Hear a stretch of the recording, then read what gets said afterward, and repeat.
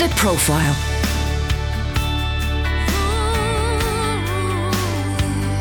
You're listening to Premier Christian Radio. Where faith comes to life. Well, hello and welcome to The Profile here on Premier Christian Radio. I'm Sam Hales, editor of Premier Christianity magazine. That's the magazine that sponsors this show and makes it all possible. Today, we've got a double bill for you. Simon Tuck has been in conversation with a couple of Christian musicians. Later on, you'll be hearing from Jekalyn Carr, the well-known gospel singer, about some of her life, faith and testimony. But before that, we've got Chris Eaton for you. Chris has developed a profile as one of Britain's classic songwriters. He has written all sorts of well-known classics, including Sir Cliff Richard's Saviour's Day, which reached number one in the UK singles chart in 1990. He's also worked with a host of other songwriters, including Jessica Simpson, Janet Jackson, Donna Summer, and Michael Bull. So without any further ado, let's dive into this interview. This is Premier's Simon Tuck in conversation with Chris Eaton. So at the age of 16, what gave you that defining moment then to turn to Christ? I was brought up in a Christian home. My parents were both believers, and we went to an Anglican church. In fact, I started playing piano, learning piano when I was about 6. Had about 6-7 years piano lessons. Got to a point where I was sick to death of doing scales and arpeggios and playing to music, and I wanted to just kind of do my own thing. And I think as I started discovering playing by ear and really enjoying the way that kind of could speak to me, that really went alongside an opening of my spiritual heart, I think, to everything that I'd already known. I was actually confirmed in the church when I was 12. So I guess I was kind of, dotting the I's and crossing the T's of my spiritual walk, but in the way my parents would have wanted me to. And like any teenager, I just was like, no, this isn't for me. And I did my own thing. And, I needed the freedom to feel like I didn't have to live my life in that sort of very, pristine way. I wanted to be free to sin, like I fancied sinning, really. And then I kind of soon realized that actually God was, the message of the gospel was not about cleaning up the dirt. It was about allowing the personality of Christ to be in a relationship with me and the person of Christ. So actually the way God saw me was clean anyway, no matter how dirty I felt. And that was pretty mind-blowing to a 16-year-old. I was like, how could this be possible? I know what a rotten egg I am. And to actually kind of come to terms with what was the heart of the gospel message for me. I always knew about, biblical truths, and I'd been singing in the church choir for many, many years and loved that, actually. And I think I learned a lot just subliminally, singing anthems and hymns, old, ancient and modern, and it kind of got into the spirit. But it needed a face-to-face relationship with God for me to actually realize that I needed God in a very personal way. And so I made a decision to follow Jesus, and it was very real. It was very, very real. I remember going to the front and, just put my hand up and saying, okay, I'm going to do it. But it was interesting because there was for a 16-year-old, the differences in my life were things like, okay, I'm not going to drink 3 pints a night anymore. My language is going to change into pleasant English. Rather than whatever expletives were in there before. These things that ultimately don't really matter, but matter to a 16-year-old. And it changed the way I viewed life, that I really had a calling on my life. I always felt, Simon, actually, that I had a calling in music, even before I'd really committed my life to Christ. I knew that music was something I wanted to do for a living. And I've never got to the point where I try to work it out. It was just going to happen or not happen. But then when I became a Christian, I really sensed that my writing was changing. I was actually trying to write songs that were an expression of my excitement about my faith and And I remember praying, actually, that I would always write songs about God at that time. And what I didn't realize was that in that naive first year or two, my interpretation of that was like every song had to have the word Jesus in it. And, you know, and now, obviously, 40 years later, or whatever, you realize that actually God's imprint is on so many amazing songs and aspects of faith. And so you can really write about anything and still write from a perspective of hope and sympathy and understanding. And that's something that I've really tried to follow all through my writing. So those are early days, and we always have those influences of people who write music around us. Who are some of those peers, and who are some of those people that you were looking to in those early years? You've become a Christian, you're writing. Who are you emulating, or who are you looking at and thinking, wow, do you know what I mean? These people having a real big influence on me. I think my musical influences were really quite broad at that point. I was really into Stevie Wonder. I was really into Hall & Oates. They were like my favorite. Daryl Hall was like my favorite singer ever. I went to see Hall & Oates and Billy Joel in 2 different concerts at the Wolverhampton Civic Hall when I was in my teens, and they both influenced me incredibly. I thought that Billy Joel was like the best piano player I'd ever seen. I loved the Stranger album, thought it was incredible. And I started to play the Stranger album just on my own, you know, without notes or anything, just kind of like emulating the way he played it. Back in the day, I mean, even when I was younger than that, I used to love, you know, the Beatles, and I became a very big Steely Dan fan. I was always been into sort of West Coast, LA, you know, Christopher Cross, great produced albums, great musical albums. I wasn't really a rocker, so to speak, although having said that, my first ever album was Fireball by Deep Purple. And in fact, I used to play that to Bo when he was about 4, because it was kind of back in my life again, and I absolutely loved it. You know, Smoke on the Water is like his favorite song. And I was also into Yes. Now, Yes were a progressive rock band who were incredibly talented individually. There were 4 of them. You would put all of them in the top of their own category: bass, drums, keyboards, and guitars and vocals. And they were so extraordinary to me, because they had energy and attitude in their musicality, but they're incredibly musical and incredibly spiritual. And I remember sort of, before I was really a committed Christian, writing, you know, God is good all over my album covers of Yes back in, whenever it was, 1972 or something.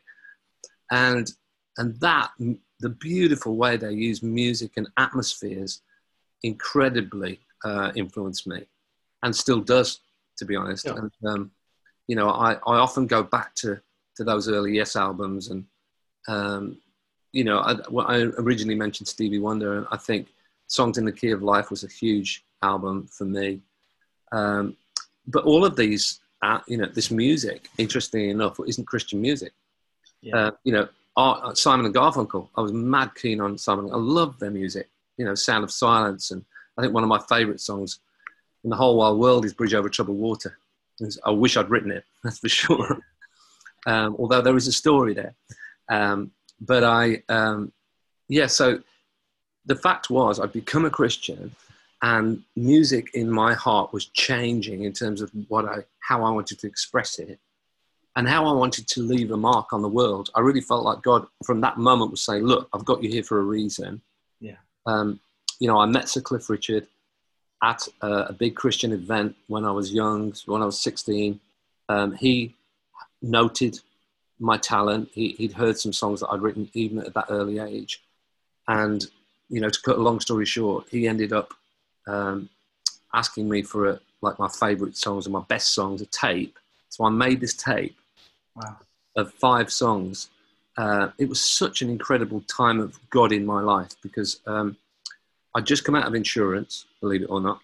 So that's what when you left school, you went into insurance? Yeah. Okay, right, okay. Yeah, yeah. And I got a chance to go to uni after A-levels, but my father was a building society manager, had been for many, many years.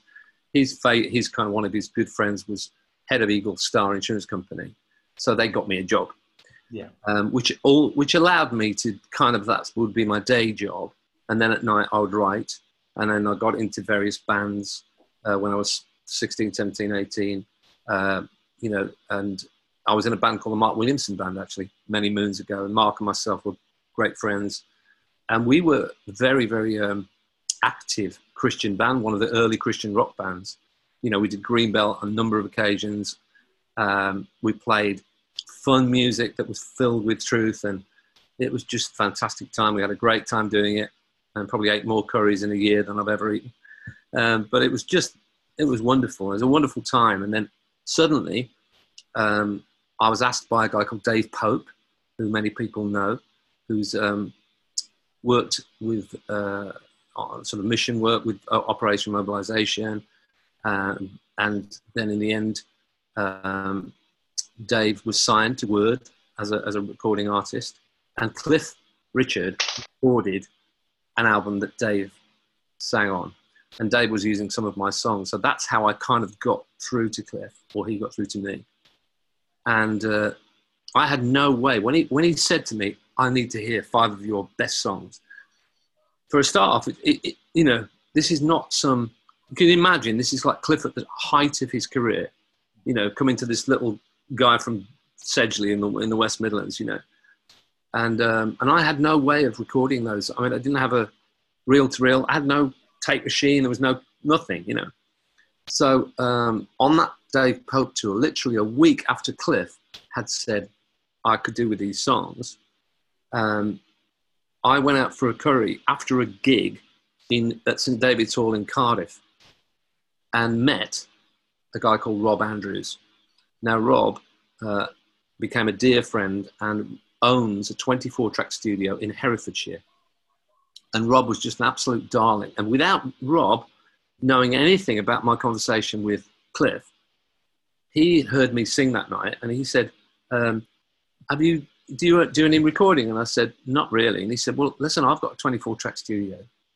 If ever you want to come down and do a few songs, I'll put a band together for you. You can do it for free. And I was like, wow, this is amazing. So I told him the story about Cliff and he said, oh, yeah, absolutely. He said, come down for a weekend and I'll put the band together and we'll record 5 songs and send them to Cliff. So you can imagine I was so excited about that. And this was a full band, professional guys that obviously Rob paid at the time. And we did the tape, sent it off to Cliff. I had a letter back from Jill Snow, his secretary, who said, Cliff's received the tape and I've given it to him and I'm sure that we'll get in touch with you if there's any news. So at the time, I was this sort of 19-year-old, dead excited. I thought, yeah, this is it. This is God's purpose for me. And anyway, Simon, nothing happened. I heard nothing for 18 months. Wow. Now, I'm sure you can imagine at that age, that began to be slightly frustrating from a spiritual point of view as well, because I felt like I'd given my life to God and God had suddenly opened up this amazing door.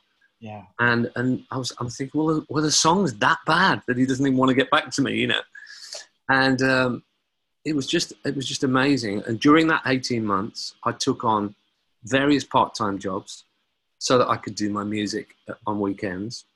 I drove a taxi locally. I drove a beer truck delivering beer to various breweries, and I worked in a fruit shop. And during that time, that was just to get a bit of pocket money, really, so that I could go out and play gigs on the weekend. But all this time, Simon, I was getting more and more frustrated, really, with God. And one day, out of the blue, I went to my local church, which is Himley Road Methodist Church in Gornal, in Dudley. And I don't know who the minister was that night, but it was just one of those nights when you feel like God is speaking specifically to you. Yeah. And it was a life-changing moment for me because I knew that God was saying to me, look, let it go. Don't you trust me? And I was sort of shouting. I really was shouting at God, you know, and I got really upset. And in the end, I went home and I was really just felt a heaviness to let it all go before God. And I was able to do that night. And I actually prayed a simple prayer. I was like, Lord, if you wanted me to be a whatever, you know, window cleaner, I will do it for you, because I know that, you know, you are my Lord, you're my God, you've saved me, and you have the best for me. Yeah. And I was able to sleep peacefully that night. 3 days later, I get a phone call from Cliff's secretary. Do you remember those songs? She said. And I said, yes. And she said, well, I just wanted to let you know that Cliff is going to record four of the 5 songs on the tape. And it was just, and in the end, 2 of them went on to be recorded on Wired for Sound, which were my first 2 big songs that were recorded. Called Summer Rain and Lost in a Lonely World. Wired for Sound became Cliff's biggest album to date. And I signed a publishing deal for 3 years to write exclusively for Cliff. And Cliff got in touch with me immediately after that and just basically said, look, you know, I have a real sense that you're the first Christian that I feel I can use your songs on my pop albums, which was a massive deal for Cliff, because he'd always done the gospel music separately. He'd had his pop world and he had his gospel world where he did his Tear Fund tours. And it was almost like just near the twain shall meet, you know. Yeah. And it's like his pop people almost were like, well, you go ahead and do your gospel thing, but the real deal is your pop, is who you are as a pop star, you know.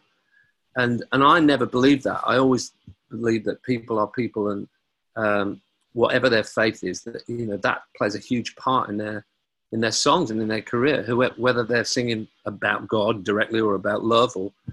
So when Cliff hears Summer Rain, he realizes that it's got Christian connotations, but it's also a love song, and he's confident that he can release it. Yeah. So he said to me, look, Chris, I want to get you out of insurance. I want to get you out of driving taxis. Can I just say, you're not meant to be on this earth to be doing that. So, you know, the relationship began. Yeah. And this is when you were 19. Yeah. Wow. So this is like 79, 80. Wow. And I then the next record that Cliff recorded was called Now You See Me, Now You Don't. Yeah.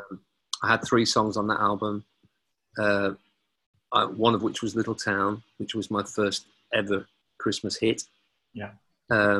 Which I actually instantly wrote when I was 17.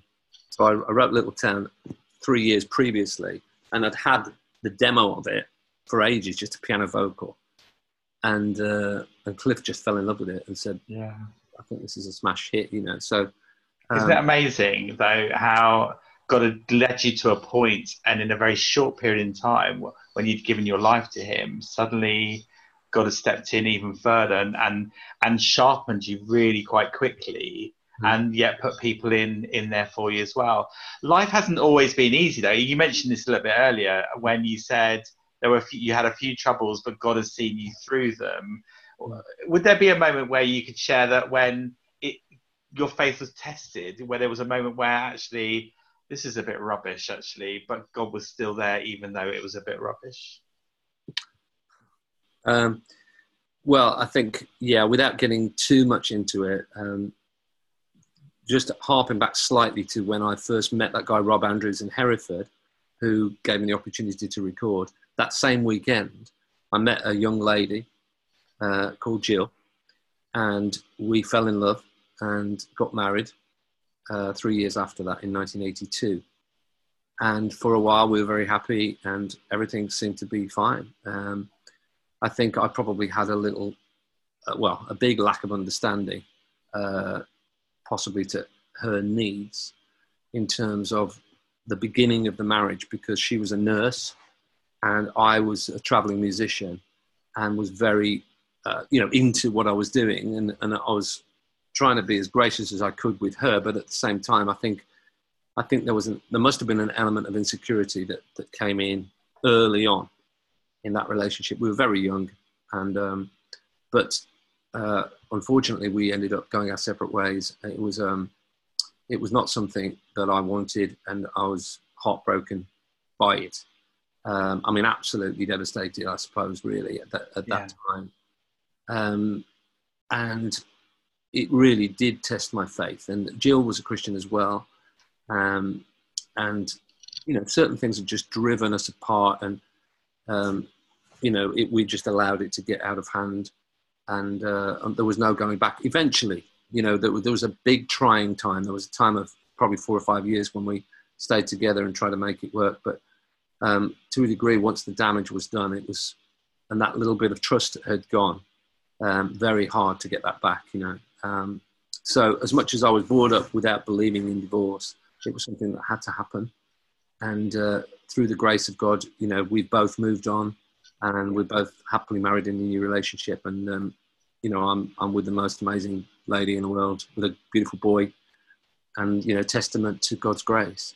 Yes. Did you feel you had support from the church during this time? Was it more about your relationship with God, or because surely even at that time, divorce must have in the church was pretty like, you don't talk about it, and then suddenly getting married again, we don't talk about it really. Is that something that you feel has changed over time as well?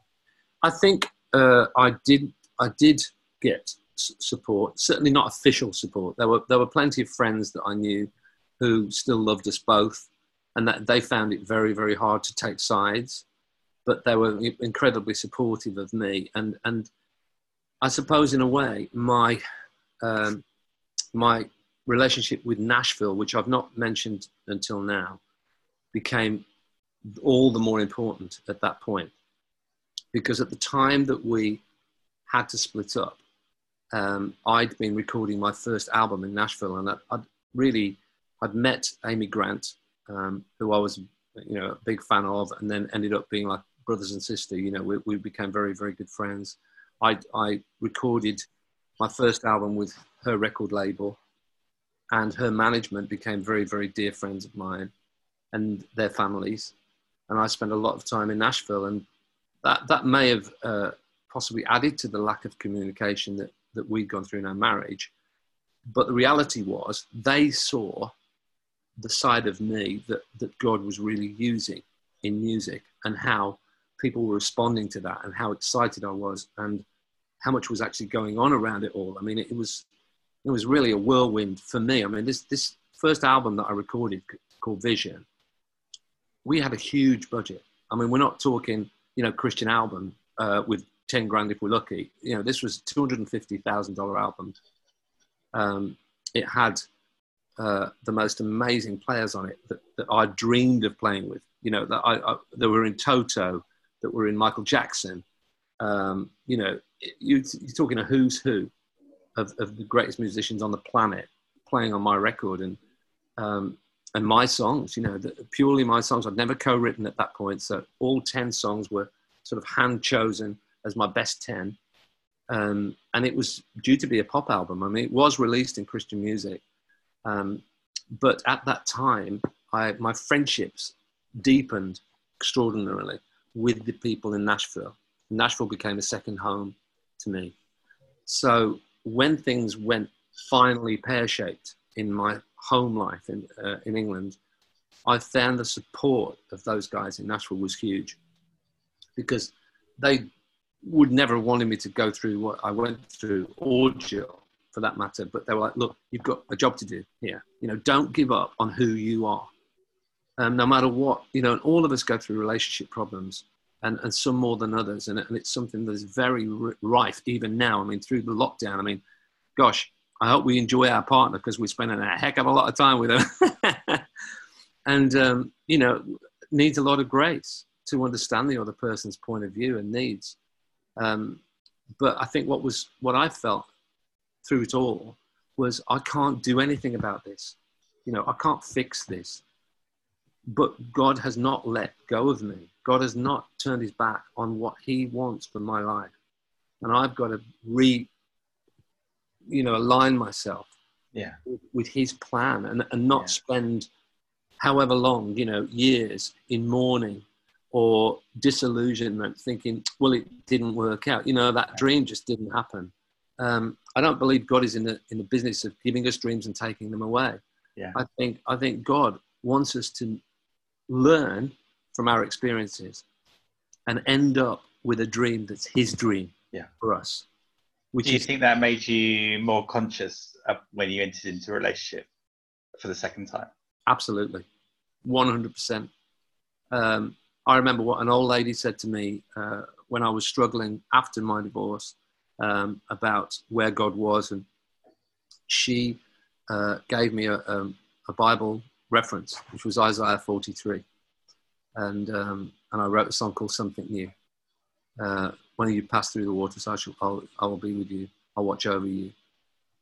When you walk through the valleys, and it's like I want to do deep within you something new.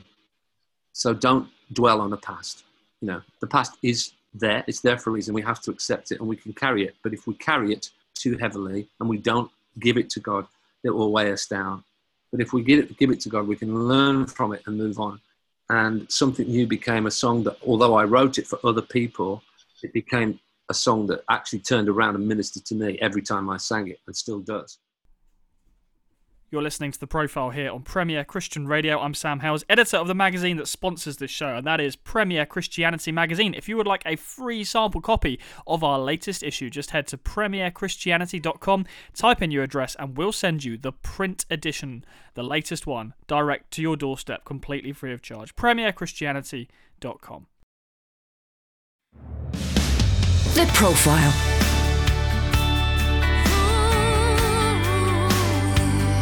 You're listening to Premier Christian Radio. Where faith comes to life. Welcome back to The Profile here on Premier Christian Radio. I'm Sam Hales, editor of Premier Christianity Magazine. That's the magazine that sponsors this show and makes it all possible. If you're enjoying these interviews, you would love the magazine. We've got interviews, features, reviews, news, fantastic columnists, and so much more. So why not request a copy of the mag completely free of charge right now at premierchristianity.com.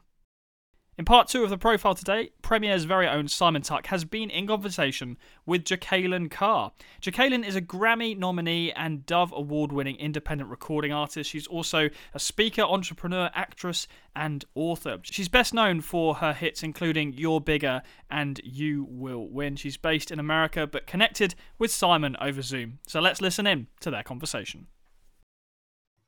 Nominated for awards left, right and centre, winner of GMA Dove Awards, Jekalyn Carr. Good. How are you? I'm well. How are you? Really, really, really well. Let me start by asking you a quote from your website, jekalyncarr.com. Understanding who you are makes you a winner. What are you saying? What are you trying to say? One thing I've understood is that the enemy can only attack you in those areas where you are, you're not knowledgeable about. So if you don't know of your true identity and who you are, it is impossible for you to access the life of a winner. So many times we go through life and we see a lot, and what we're up against and what we're facing, we become complacent with that. We feel like it doesn't get any better than that. And that is the enemy trying to rob you of your identity, because he is an opposer. He knows that you're supposed to live a life like you are a child of the King, a life of royalty, which starts in your mind, a life of, fulfillment, prosperity, peace. And so with that being said, you have to begin to ask God, who am I in you? In his word, he shows us, he tells us what we're supposed to do, how we're supposed to live as his children, so that we can live our lives according to his words and his plans. How have you learned that in such a short space of time? Honestly, how do you know that to be real for you? First, to your first question, it has definitely been all God. Some things, only the Spirit can reveal. And then secondly, once we begin to apply that word, my family and I, we begin to see God move, and my life just completely shift for the better. Everything just I can't really put it into words of how much of a 360 my life had done, because, God downloading a revelation as that, and then us applying it, because sometimes you can know it, but if you don't apply it, what good does it do for you? And so, listening to God's instructions and acting upon it, I am who I am on today. You spoke about family there, and I know you've got siblings as well. How do you get on with them? Oh, very well. My family, basically, it's a family business. I have my own family record label, Lungy Al Music Group, our own publishing company, which is Algalon Publishing. So it's basically a family empire. Everybody working their prospective places to make the dream work. And everybody is just have the ultimate goal in mind, and that is purpose. That is to bless God's people. Family is obviously very important to you. Who is it in your family, though, that strikes you as the person that you think, wow, I just love listening from them and I love hearing from them? Who is that family member? It's definitely my parents. They always speak life and words of wisdom into myself, along with my siblings, and just teaching us the values of life in general. And it's because of that, that I'm really able to see the fruit that I see and the things that God has caused me to do, because I feel like if your foundation isn't strong, it's impossible for you to have longevity at what you do. And because of the foundation, the teachings from my parents, it has really allowed me to be able to accomplish the things that God has allowed me to do so, and go as far as He's taken me. Yeah. And God has used you from a very early age. And so you must have known faith literally from day one, right? Yes, absolutely. Day one. So I started singing at the age of 5 years old and speaking at the age of 13. I was that little girl that every time I turned around, I was creating myself a stage, a platform at home or wherever I was, creating a choir, and I would sing and direct, because that was, I knew that was just my passion. I couldn't escape it. Every time I turned around, I was singing something or doing something related to my purpose. On YouTube, we can watch a video of yourself singing at a Benny Hinn. You were like 11, right? Singing Eyes on the Sparrow.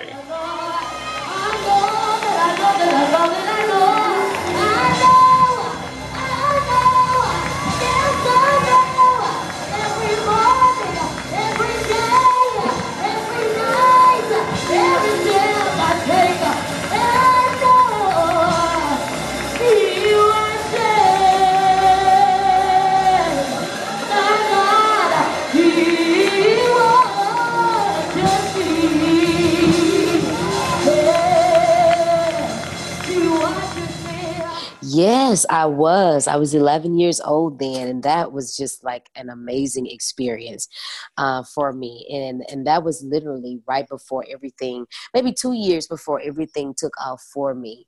It was like God was like, I want to show you a glimpse of where I'm taking you to. And so He did. Now I'm ministering and going to places and just doing what I love to do. Do you imagine that you're doing everything now that you're meant to be doing, or there's a glimpse of maybe what God has got in store for the future? Well, I believe that this is something that I will probably always be doing until God says otherwise. Now, there's other gifts that, are on the inside of me that I am actually tapping into and have tapped into. And you will see more about that, like cosmetic line, entrepreneurship. What else? Just other things that I'm working on outside of singing and speaking. Yeah, and you're doing a course as well at the moment via your website? I did. Principles to Winning e-course. That's a course where I give people in-depth information and principles on how they can win. A lot of times, we know that we're winners, but very few of us know how to live the life of a winner. And in this e-course, I talk about winning in faith, winning in the marketplace, winning in finances, just many areas to teach you how to win in. And one thing I realize is in every season, you're going to face challenges, of course, but just because you take a blow, just because you get knocked down, that doesn't mean you have to stay down. And so this information is to help you, get back up again, give you that push, that motivation that you need to make sure that you still live in your winning season. And that's a challenge, isn't it? Because this is a season when everybody isn't in a great place completely, because of there may be fear abounding, there may be all sorts of things, worries of finance because of jobs with lockdown and things. How has God spoken to you in the past about a time when perhaps you were at your lowest, when God rescued you from that point? I definitely understand. And for me and my family, one thing we've learned how to do is that, despite how difficult it is, because it's very difficult to do so, but you have to constantly and daily cultivate your atmosphere, creating an atmosphere that's conducive for miracles. Because one thing you have to understand is in life, we face challenges, we face things, and it doesn't feel good. But what do we do? To make sure that we progress and we come out of that place? We have to begin to speak God's word and put his word into the atmosphere. Why? Because miracles responds to his word. Our breakthrough, our deliverance, whatever we need responds to his word. And so that's what we have to do and still have to do, and what I encourage others to do even in this place. There's a lot going on, but there is power in the word of God, and this word never fail, and it won't ever fail. Now you've done some collaborations. How was it with Travis Green?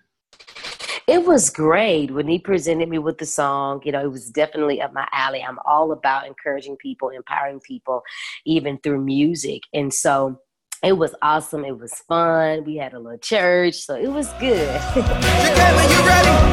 Let's go. Shine your light, shine your light.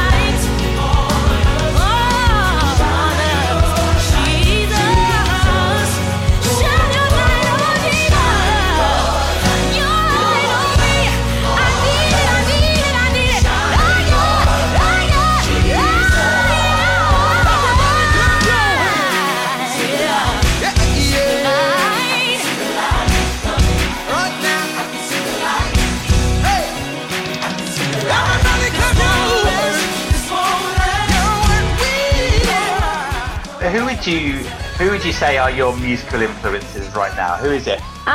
It's definitely my family. I come from a singing family. And so, my mom and her sisters and family used to travel all the time singing. But I would say people, I love the legends. I love Pastor Shirley Caesar. I love the evangelist Dorothy Norwood, Pastor Duncan McClinkin, Donald Lawrence. I mean, I love the legends in general. They're always great. And I think what I love to see about them the most is their longevity, to see how they're still pushing and still going, and just as great as they was then, if not better. Collaboration, perhaps, with one of your gospel faves? I would love to do a collab with the Winans. One of your covers, or would you want to cover one of theirs? It really doesn't matter. I mean, either I can write the song or they can. It doesn't matter. I just always wanted to do a collab with. Yeah, and they are just tremendous, aren't they? And a lesson learned from, again, like you said, their longevity in those things as well. So, Jekalyn, we get in the car and we go for a drive. It's going to be a little while, and you open your Spotify playlist, right? Who are the top 5 people I need to be listening to? For me, it's probably John P. Key, Dietrich Haddon, Jay Moss, Jekalyn Carr. Of course. And probably Hezekiah Walker. And we want some snacks, right? I look over to you, I'm driving you, and I say to you, man, have you bought the snacks? And then you open your bag, and what are the things that we're going to be munching on?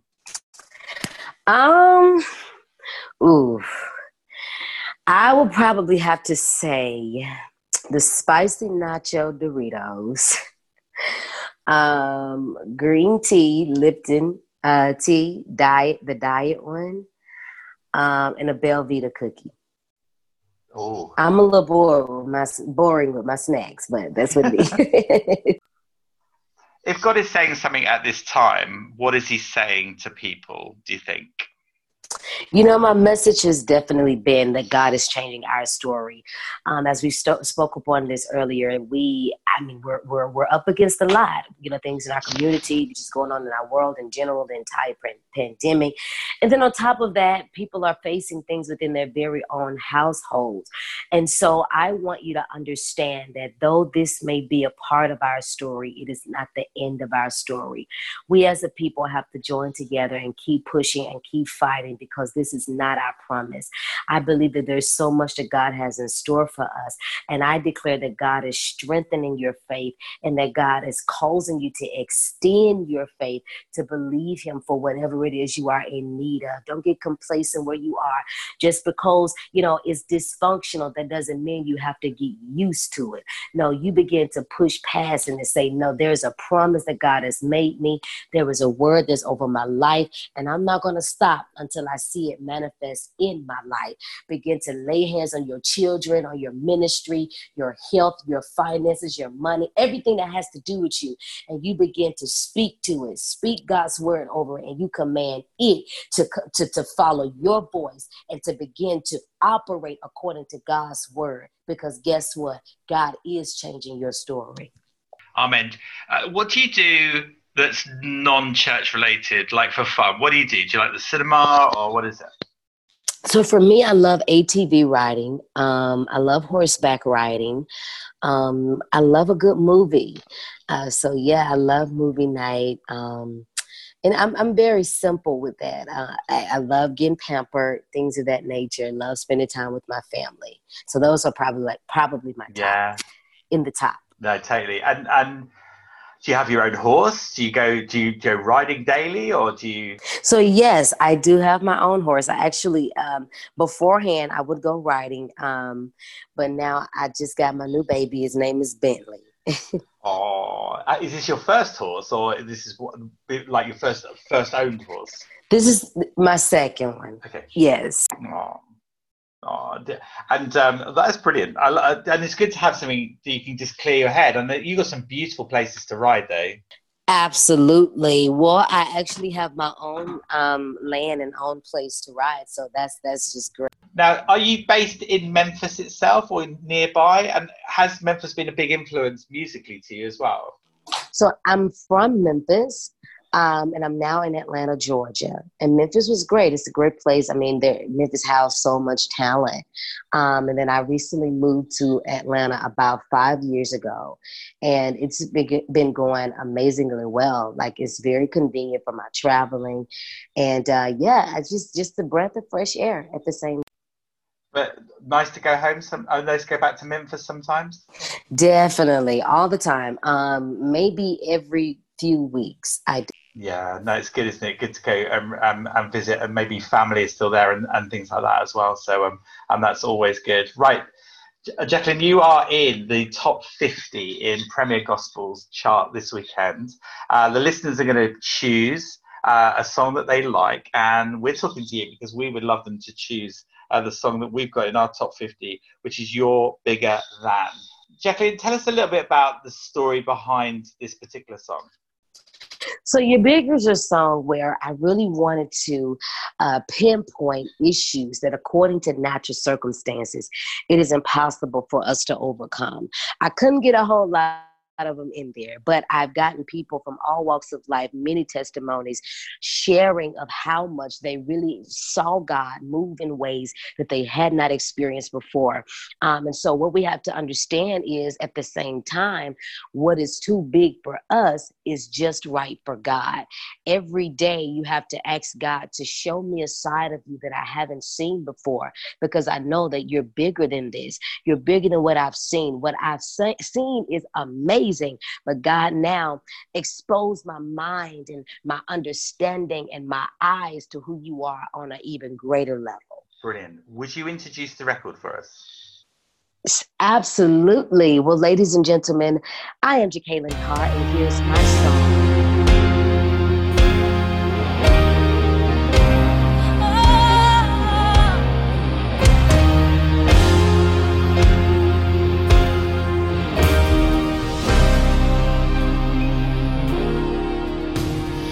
Bigger than the universe. You're bigger than the sun and the stars. You're bigger than the things, oh, that could tear me apart. You're bigger than the universe. You're bigger than the sun and the stars. You're bigger than the things, oh my, that could tear me apart. For I know you're great in all the earth. For I know you're great in all the earth. You're bigger.